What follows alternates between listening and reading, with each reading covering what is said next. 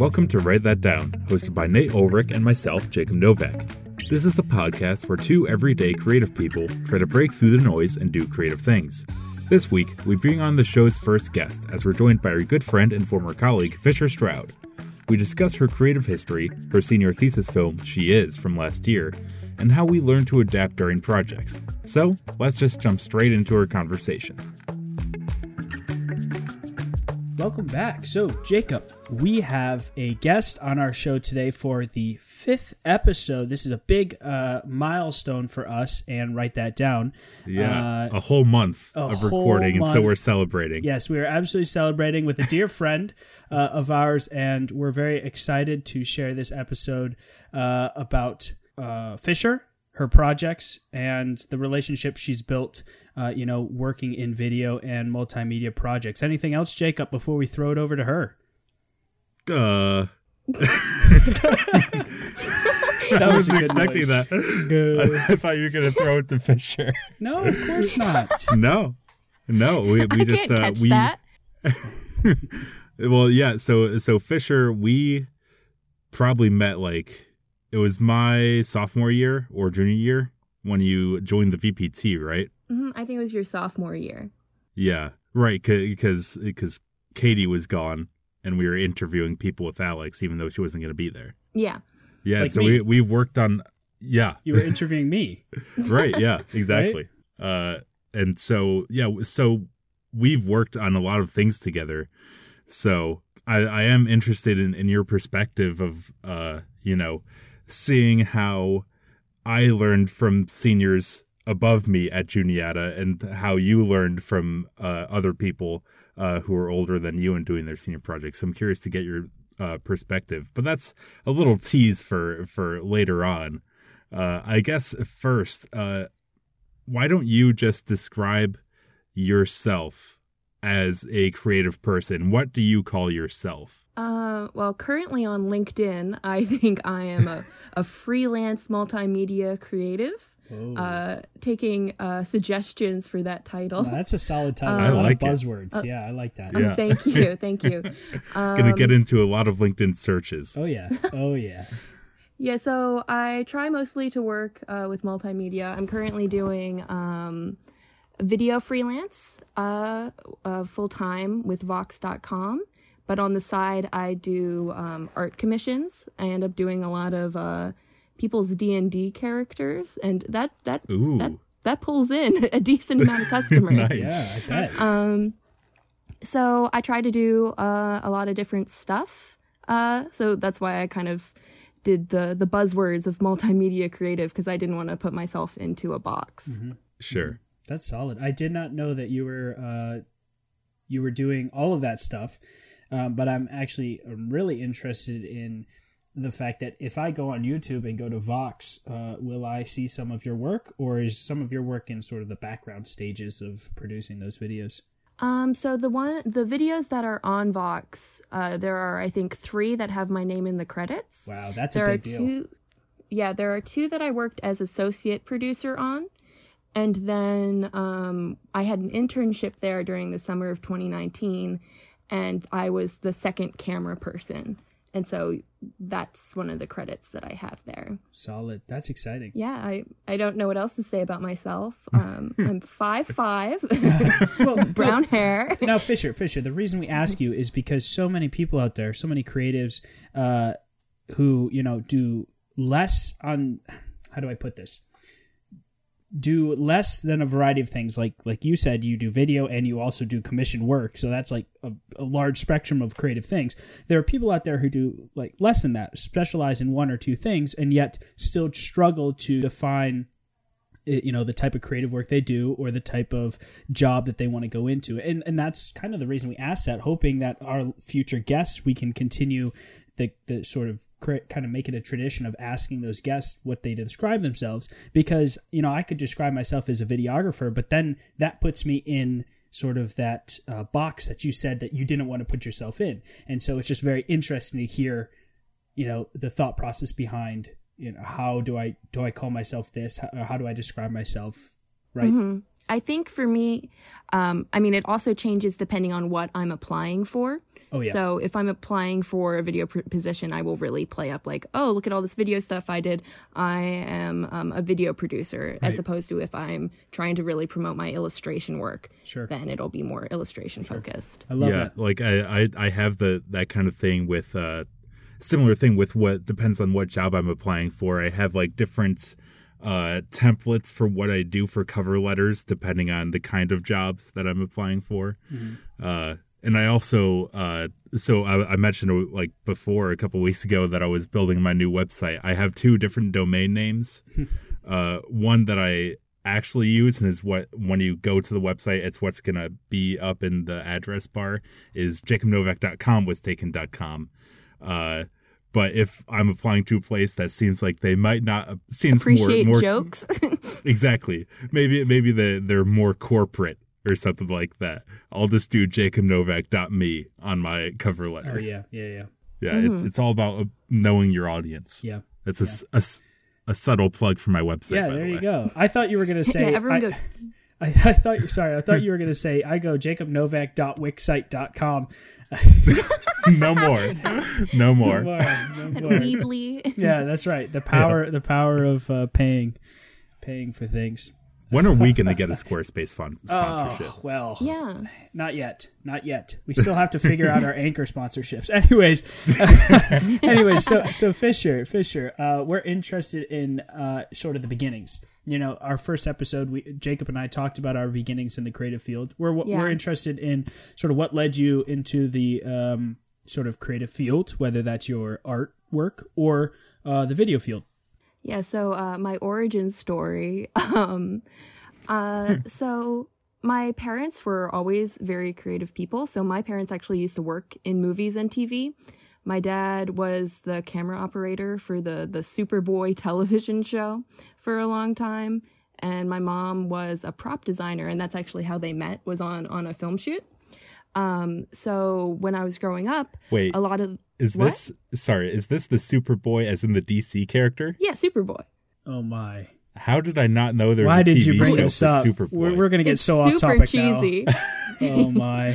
It's super cheesy. I recommend it because we had them all on DVD. Jacob's really excited right now. Way too excited. Connor Kent, are you kidding me? All right, sorry, go ahead. Let's reel it back in. Anyway, so even though they weren't working on necessarily movies and TV when I was younger, they were still working on production stuff.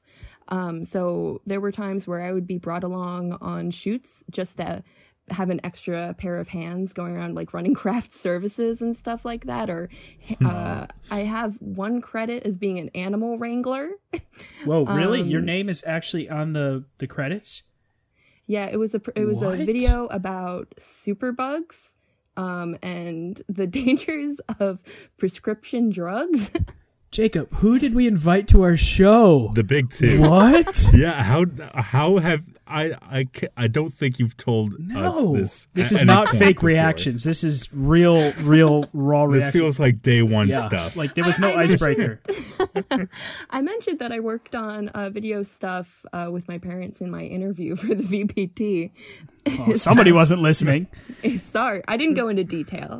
I didn't do the buzzword of Connor Kent. So, but so I was surrounded by that, but I didn't get super into video until college. I was mostly doing a lot of illustration stuff.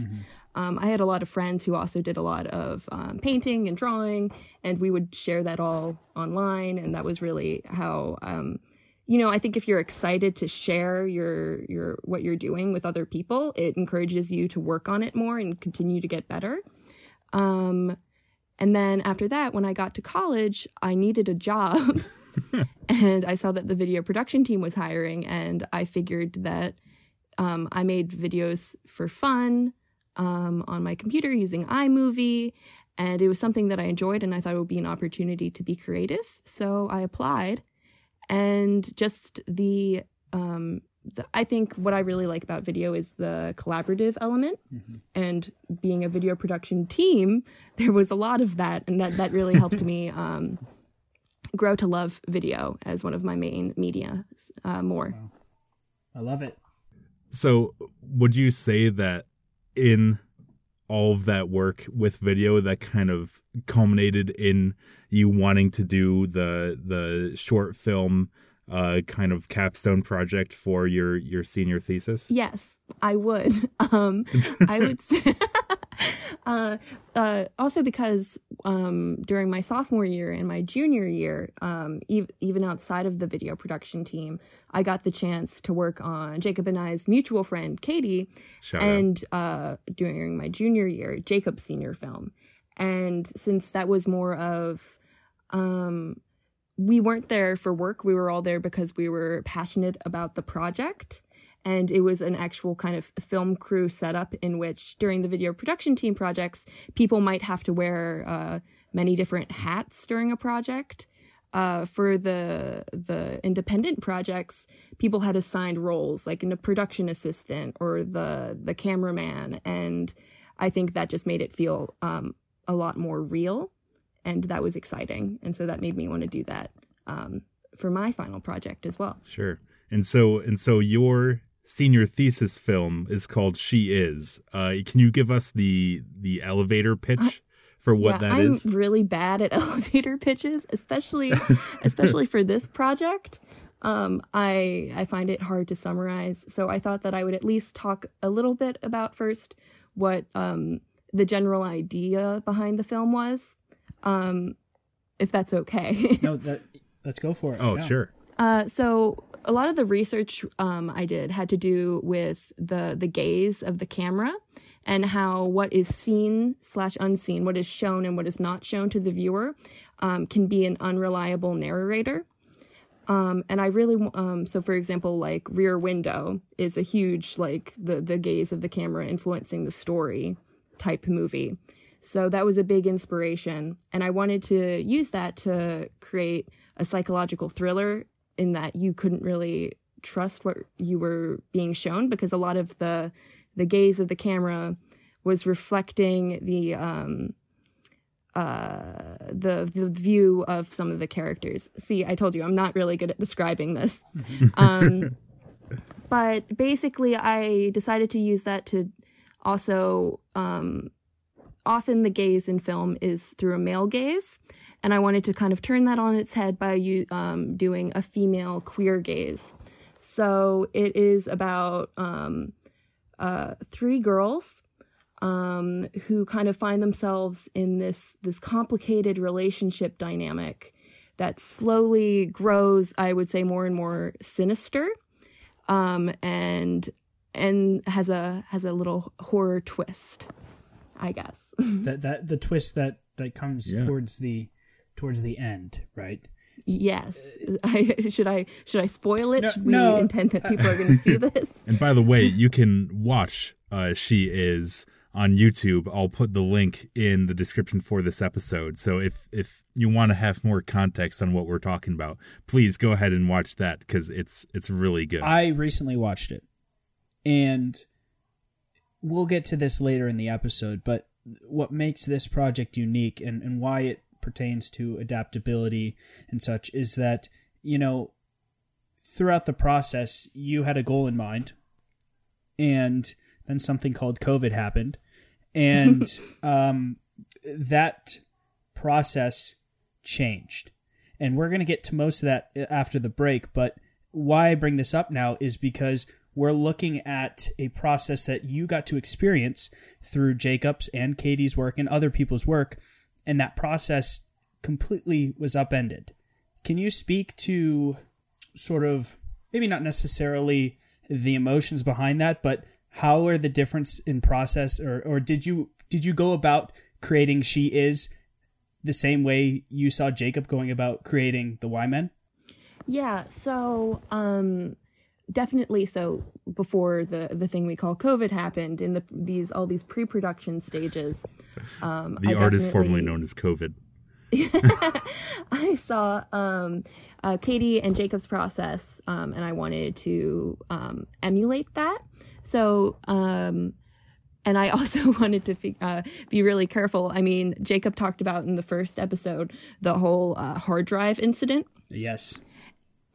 So while there are things that I was trying to emulate, there are other things that I was like, I really want to make sure this doesn't happen to me, which, I mean, that was through total unlucky chance.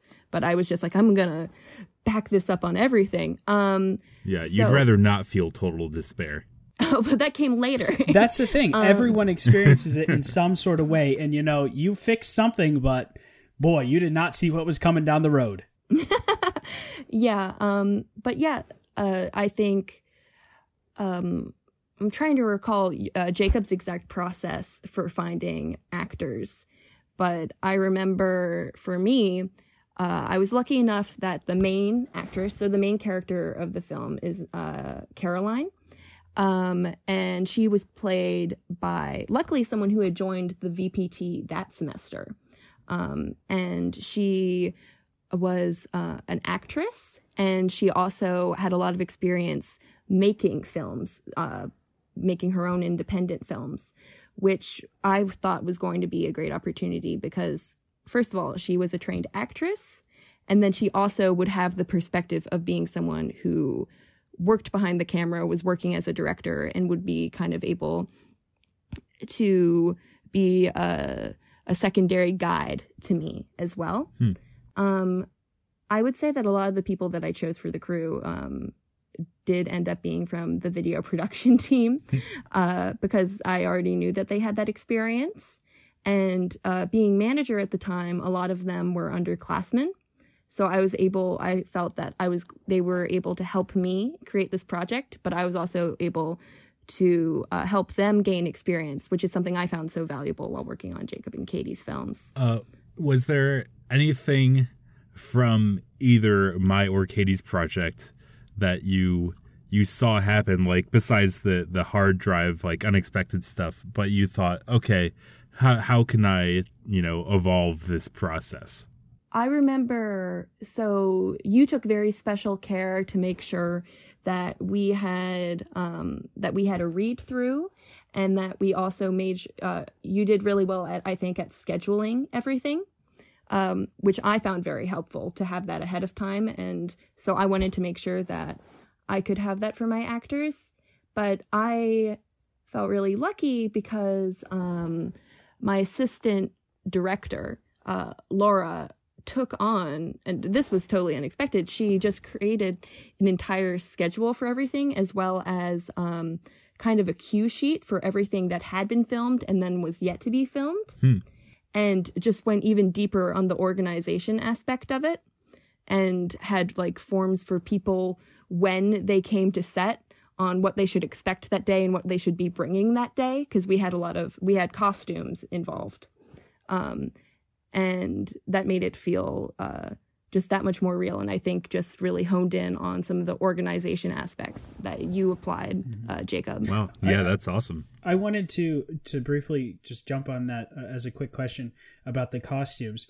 It's just coming to my mind now. Did you use those costumes not only to enhance the story, but also to help with the fact that, continuity and working through a whole semester is difficult? And did those costumes sort of help the fact that, you pretty much are wearing the same thing every single time you go to the shoot? Oh, absolutely. And also that something I was aware of was that we were going to be on a college campus. And Jacob, in your project, that yours does take place on a college campus, you were able to use that to your advantage. Right. But the story that I ended up wanting to tell, I just wanted to kind of be at a general school, and I wanted to make the kind of the time and location a little confusing, like you're not really sure where you are, and that's not ever really mentioned. And so I just wanted to add those extra details so that when we did have to film, there were several scenes that were supposed to take place in a classroom that never ended up getting shot after COVID. But so that, just those visual cues. They're wearing uniforms. They're in a classroom. We really doubt that they're at a college right now because of that information. Right. Oh, side note, because of the classroom scenes and also because we briefly talked about this before recording, so sad that this didn't happen. Our professor from the school that we went to, Jared, was going to be the teacher in those scenes. Oh, He'd agreed to film, Yeah. and it never happened. Oh, that would have been fun. That's fascinating, and I'm excited to jump into sort of how you adapted the story and everything, and who ended up doing the artwork. But right before we do that, I'm interested if you can remember, because we just did an episode on equipment and such. And for the listeners out there who are potentially thinking about doing a whole, short, kind of like what you did, are there any specific pieces of equipment that you remember using, and sort of what was on that list? Okay, so we used the gimbal a lot, which I believe the one that we had at the VPT was it a DJI? Ronin? I don't know. Ronin sounds right. Yeah, Ronin. And then, luckily enough, I mentioned before, the main actress and her sister, who was with the camera work on the film, both before they came to Juniata, ran independent video company, so they did a lot of wedding videos and stuff like that, and they brought a lot of their cameras and lenses. Oh, that's so nice, something. Yeah. I remember, I believe we used like a Canon 80D for the body, but they had, which I was so jealous of and I need to invest in, these vintage lenses that they found at like a thrift store that worked really well with the camera and gave some interesting looks. So I don't know, because they were vintage, I don't know what the specs are, but that was really cool. So everyone should check out the thrift stores for vintage lenses. Right.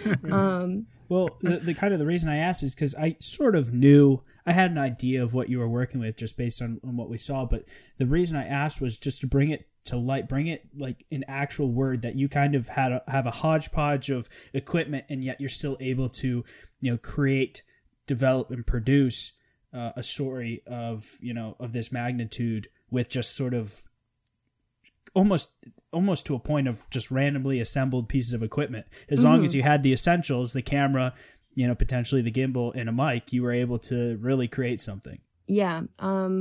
One thing that I would say that we did not have before I started recording this film as a part of the VPT, so for Katie and Jacob's projects that I was glad we got lighting equipment. And we also got different color gels. I mean, like, easier to use lighting equipment, because I think the one that we had in the past, like, it was very likely the building would spontaneously catch fire after using that lighting equipment.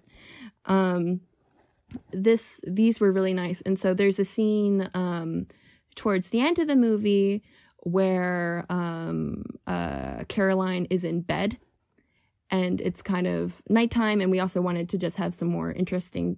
We had to even out the color that was in there, and so we were able to use the color gels to make the kind of the color scheme of that scene match the rest of the movie, which was interesting because I had only ever done color correction in post before. So it was helpful to have the traditional effects help when I did I still ended up doing color correction in post, but it was easier. Yeah, and you're right, Nate. It was very interesting just with this hodgepodge of all the equipment we had, which I think was just a part of having all the equipment from the video production team. But what I think any person beginning in video or any kind of medium might end up with is just kind of like, I know for me, like, you end up with random gifts from people, random stuff you find or stuff that you have from school, and you just try to make it work, and you figure out, okay, I like this equipment, but I don't like this equipment so much. And then I think you can really fine tune on what you might want to get, as you guys were talking about upgrading equipment, what you really want and what you think you'll actually use.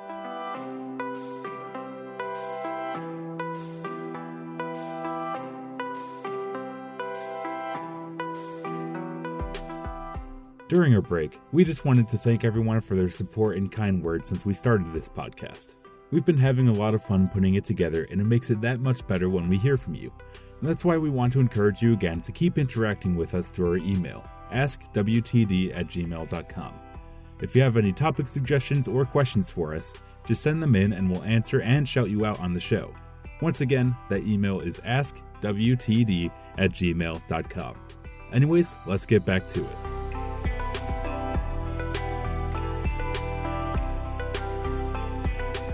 All right, and so as we mentioned earlier, COVID hit and disrupted a lot of your plans for filming. And by disrupted, I mean kind of shut down, right?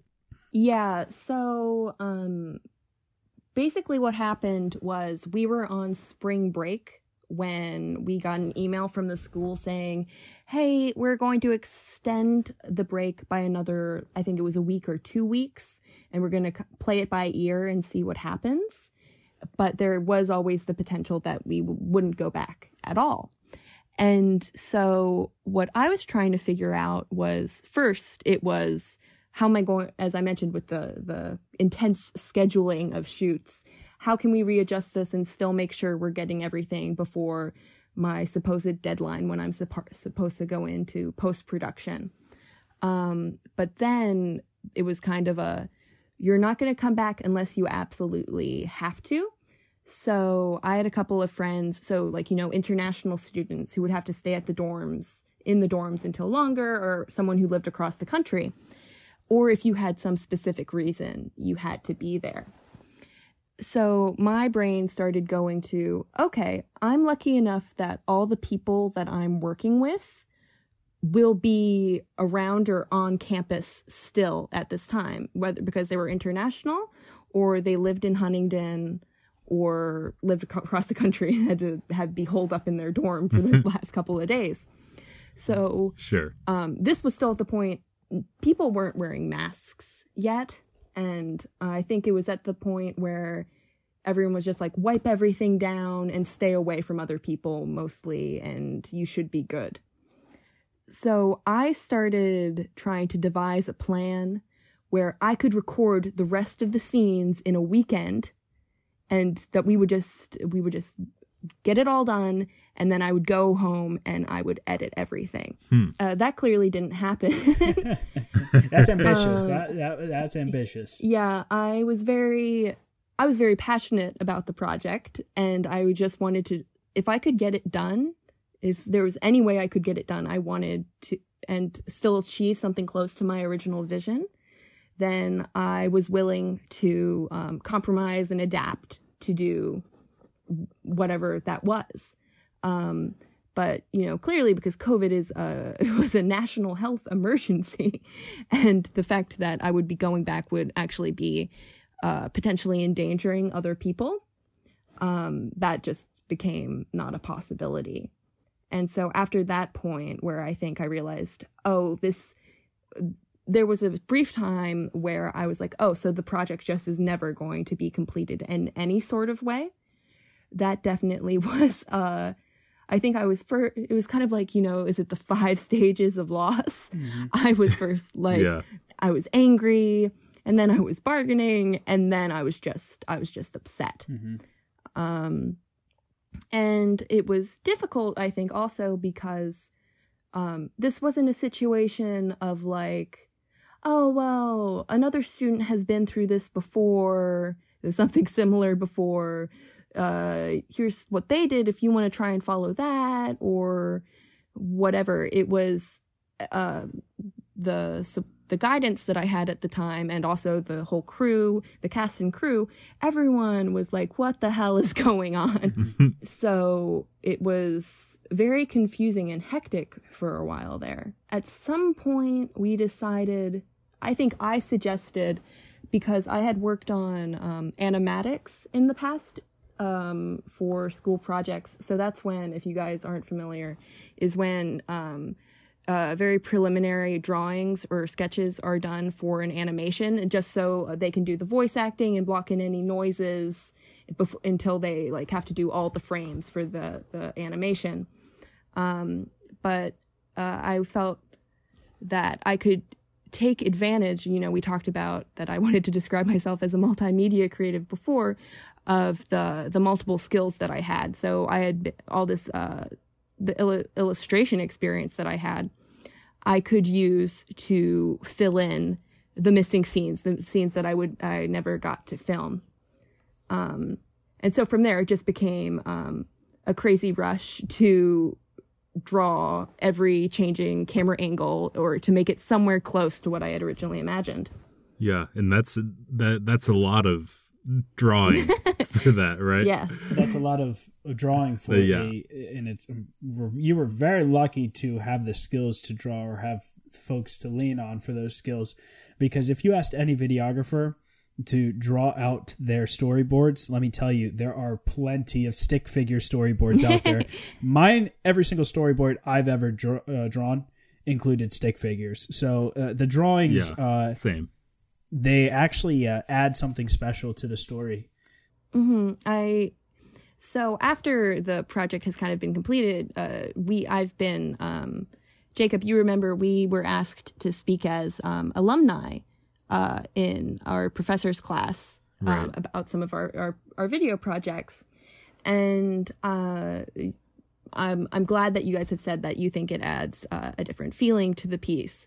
But, for me, and while I am glad that I was able to complete the story in some way, I'm just always like, they make me feel so bitter because I wasn't able to complete it in the way that I originally wanted. Mm-hmm. But that's just kind of how the cookie crumbles, I guess. Yeah, I can imagine that's a big what if kind of feeling, like the epitome of that kind of thing. Mm-hmm. Right? Well, we talked about how Jacob would have felt if he sort of just kind of called it quits after his SD or his hard drive died. Yeah. Right. We in that previous episode we talked about how that would make him feel, and he was able to overcome that and push through that. That very same feeling that he potentially could have felt is exactly what you felt, or if not, it was just a piece of it, and yours was exponentially greater sense of sadness or unaccomplishment based on something that you had no choice or no, you could have done nothing about it. Right. And I think that also, like, unfortunately, because, I worked on these previous projects, I was like, oh my God, like these turned out so well. Wyman and, oh my God, 21 Missed Calls from Mom. These worked out so well. It was like, oh, but mine failed. Like after looking forward to it for so long, it didn't turn out how I wanted it to. Right. But I know that was something totally out of my control. Like, this is insane. Yeah, and I will say, I think the fact that you did those animatics and had a complete version of your project is probably more impressive than what we did, because you were able to persevere through the harshest circumstances imaginable, right? And you're still able to get some version of what you wanted to do down, even if it wasn't, your ideal vision. I think it takes a lot mentally to keep going through that, That's so nice. Thanks. Yeah, definitely. And I mean, I think that something that was good is that, and I think that can also speak to everything that's kind of being worked on during the pandemic as a whole, is that I think we have to be proud of what we can make under the circumstances that we are given, and not hold ourselves to our standard circumstances, which is something that I catch myself doing a lot.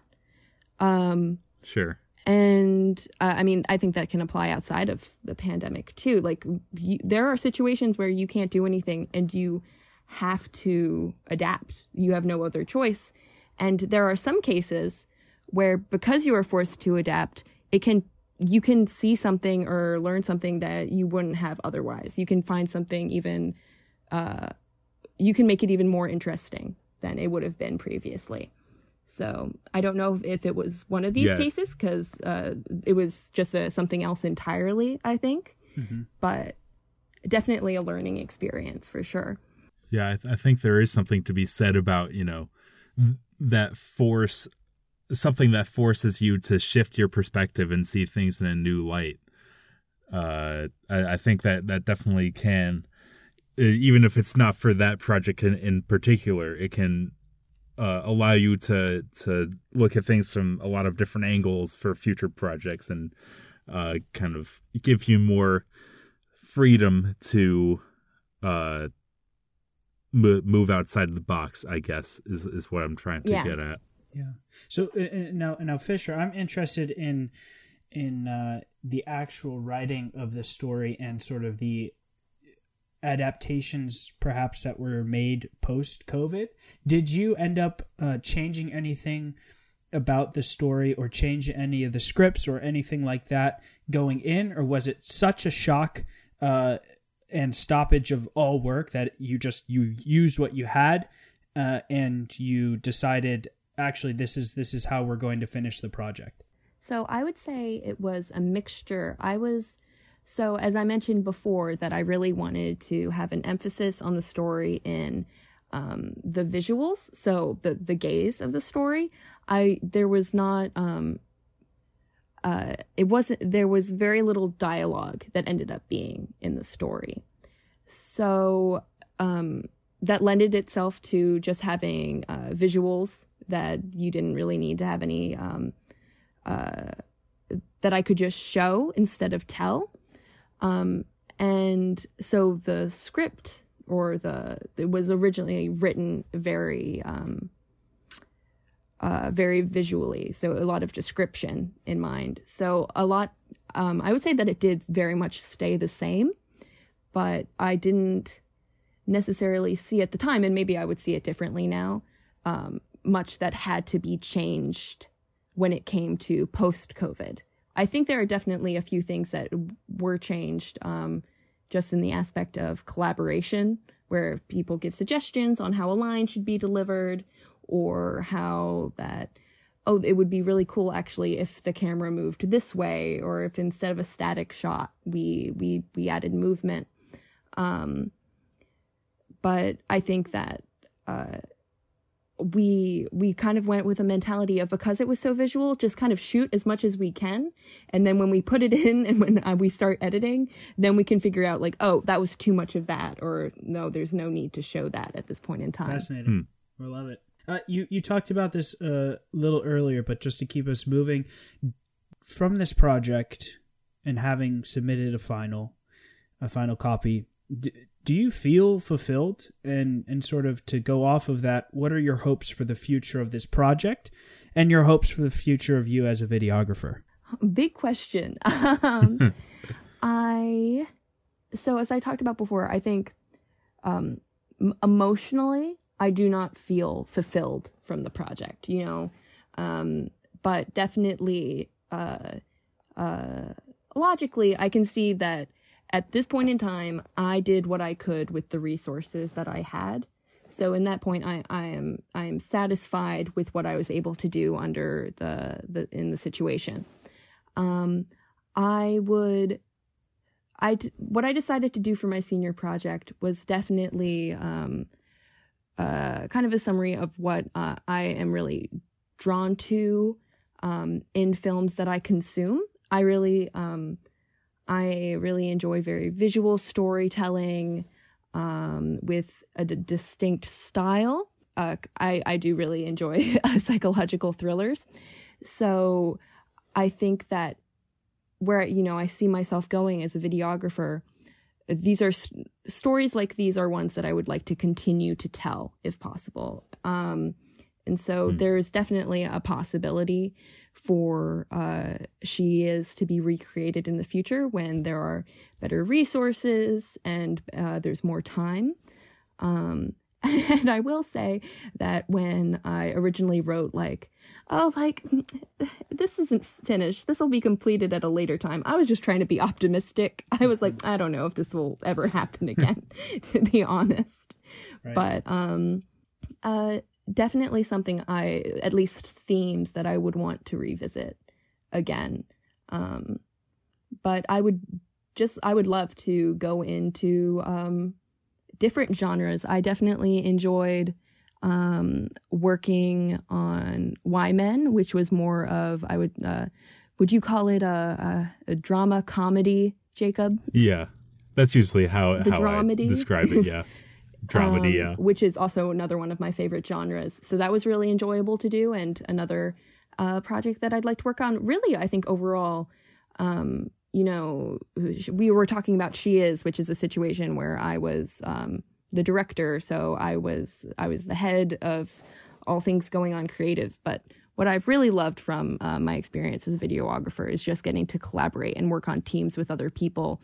So no matter what I can do to help out on a film shoot, if that's being the camera person, production assistant, or even getting people like sandwiches or whatever, I would just love to be a part of it. So that's my hope for the future. Right before we go to definitely not procrastinating, I do have a quick question. And this is for all of the people out there who will be watching your show after listening to us. Out of curiosity, do you have any plans to potentially do sort of like a read aloud and put the voiceovers into the script or into the story, or do any sort of further sound design on the story if perhaps video is out of the equation? That would be super cool. I have definitely seen, I think people have done they've turned graphic novels into video before, where they do the editing and they add the sound effects and the voice and more sound design. Yeah. And I really enjoy watching those. So yeah, I would definitely love to do that. I added definitely minimal sound design to the storyboarded scenes in She Is. That was due to being under kind of like a time crunch. And being like, oh God, they're in a classroom. And I go to YouTube and I search up classroom sounds. And they're like, we have 3 hours of classroom sounds that you can download. So having to edit that down. So it was really kind of messy. So I would love to go back and polish those. I think just that right after I finished She Is, and kind of while I was working on She Is towards the end, I was really bitter. And I was just like, I just want this to be done. Right. Yep. And yep. I want the suffering to stop. Right. Yeah, out of sight, out of mind. Well, I look forward to seeing that, if that does come out, and potentially helping if help is wanted for something like that in the future. Yeah. Thank you for being so thoughtful and truthful in speaking about such a hard time as a young creator going through something so crazy. Yeah, thank you so much for having me, and thanks for having such thoughtful questions. I'm glad. I feel so special. Thank you. Well, you're not off the hook just yet. Oh God! Because we still have one more thing to do. A little less dramatic than reliving your COVID memories. But we have to do some definitely not procrastinating. So this is our last segment where we just talk about something we did, read, or saw that just got us going and wanting to create something. So Nate, why don't you kick us off? Before we were recording, you mentioned that you had something that you thought would surprise me and that I would enjoy. So yes. I'm curious. Although I will say you've surprised me every week. Oh, that's good. That's good. This one is definitely different. So again, I'm a visual person. So I went on YouTube yet again, and I went down the rabbit hole. And I know you all know the rabbit hole of YouTube, where you watch one video and then 5 hours later you're learning how to, build a tree house, even though you went online to figure out how to fix your washing machine. Anyways, the rabbit hole that I went down is actually a very soothing and calming one, and that is I watched videos on how to make bonsai trees. And if you're not familiar, it's basically, I'm not sure the origin of where, maybe China or Japanese, Japan, but this video that I watched was from the YouTube channel Bonsai Relief, and the title of the video is Restoring Neglected Chinese Bonsai. And basically it was just a beautifully produced half an hour of this person taking what looked like a bush and trimming it and rewiring and going through all this like ornate figuration and turning it back into this wonderful looking just tree that was maybe a foot high. But if pulled the scale, it looks like a 50-foot tree. And so that had beautiful sound design, beautiful colors, great storytelling technique with absolutely no audio other than the clipping. It was almost like an ASMR video, but also pleasing for the eyes. And so that was my definitely not procrastinating this week. Wow, you definitely did surprise me again with that. Oh yeah. See, I was hoping it was like, hey, I finally watched Barry. I was expecting it to be like, oh, I was actually watching like WandaVision or something. Yeah, not yet. Jacob was going to be so excited. Not yet.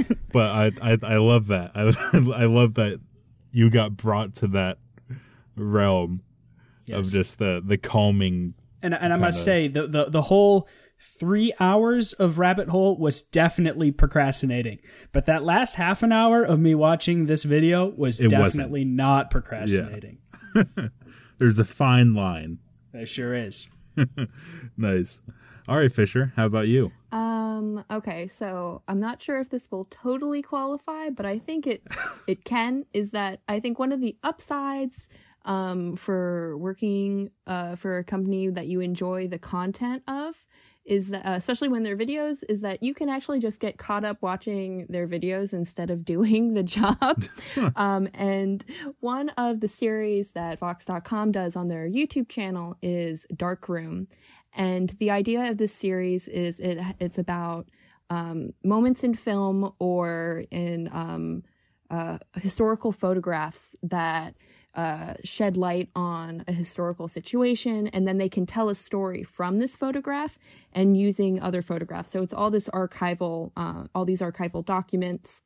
And I am just really impressed with the way that it's I would describe it as kind of like a collage, using information from a great deal of different sources to tell a story, but only using there's not necessarily needing video or having originally shot footage to create their story, just using all this footage that they were able to find in archives and stuff like that. So I think that's really interesting to be able to use. I wouldn't call it found footage exactly, but still be able to weave a story out of just all the stuff you found. Yeah, basically. I think that's pretty cool. Awesome. That's awesome. Yeah.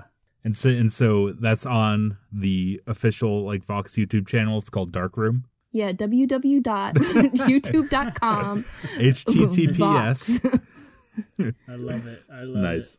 All right. Well, for me, this is something that I actually watched almost a year ago exactly. I think it came out in April or May. But I recently rewatched them, and they still bring me so much joy and just take my mind places. There is a Netflix comedy special called Middleditch and Schwartz. Middleditch and Schwartz. Take two. And it's a long-form improv show by Thomas Middleditch, who you might know from Silicon Valley, and Ben Schwartz, who you might know from Parks and Rec. He was Jean-Ralphio, and they've also both done a lot of other movies and shows, and they've done a lot of internet like YouTube comedy sketches, and that's where I know them mostly. But so they have 3-hour-long specials on Netflix where they were on tour, and they would just they would talk to an audience member about something that they're nervous or excited about in the future, and then they just come up with a whole hour-long improv scene, just the two of them, and it's hilarious. All three of them are so good, and it's just so admirable how much energy they have, both like physically and mentally, because they're running across the stage playing like a ton of different characters all at the same time, and but also just mentally keeping everything track in their heads and constantly being funny. They're so funny. They're on Netflix. It's just called Middleditch and Schwartz, and I highly recommend. It's a good time. Nice. Yeah, they have really good, I follow them both on Instagram, and they're often posting just like random improv stuff on there. That's really funny, that I would also recommend to check out. Nice. Yeah. Solid. They're good dudes. So, Fisher, where can Yes. the people find you? You can find me at, I think, at _Hellafish on Twitter, but as well as at Ribbles on Twitter for just my art-related stuff, where I do illustration and take commissions. Wink, if you can hear that through the microphone. That's WRIBBLESS, and then also on Instagram at ribble.fish, which is spelled the same way. And then you can also find your YouTube channel through the link that's in the description, right? Oh, yeah, I forget about that. That's an important yes, one. you can. Nice. And for myself, you can find me on Twitter at NateUlrich16. That's NateUlrich16. How about you, Jacob? I am twitter.com/thejacobnovak or at thejacobnovak, whichever you do if you type it out in the address bar like a psycho. But yeah, thanks for joining us, Fisher. Thank you so much. Yeah, glad to be here. Thanks for having me.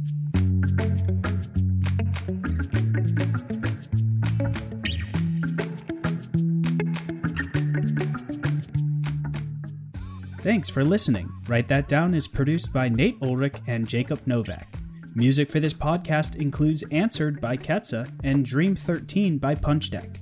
You can find links to both artists in the description for this episode. If you'd like to be a part of the show, you can email your questions or topic suggestions to askwtd@gmail.com. Once again, that's askwtd@gmail.com. Thanks again, and we'll see you next week.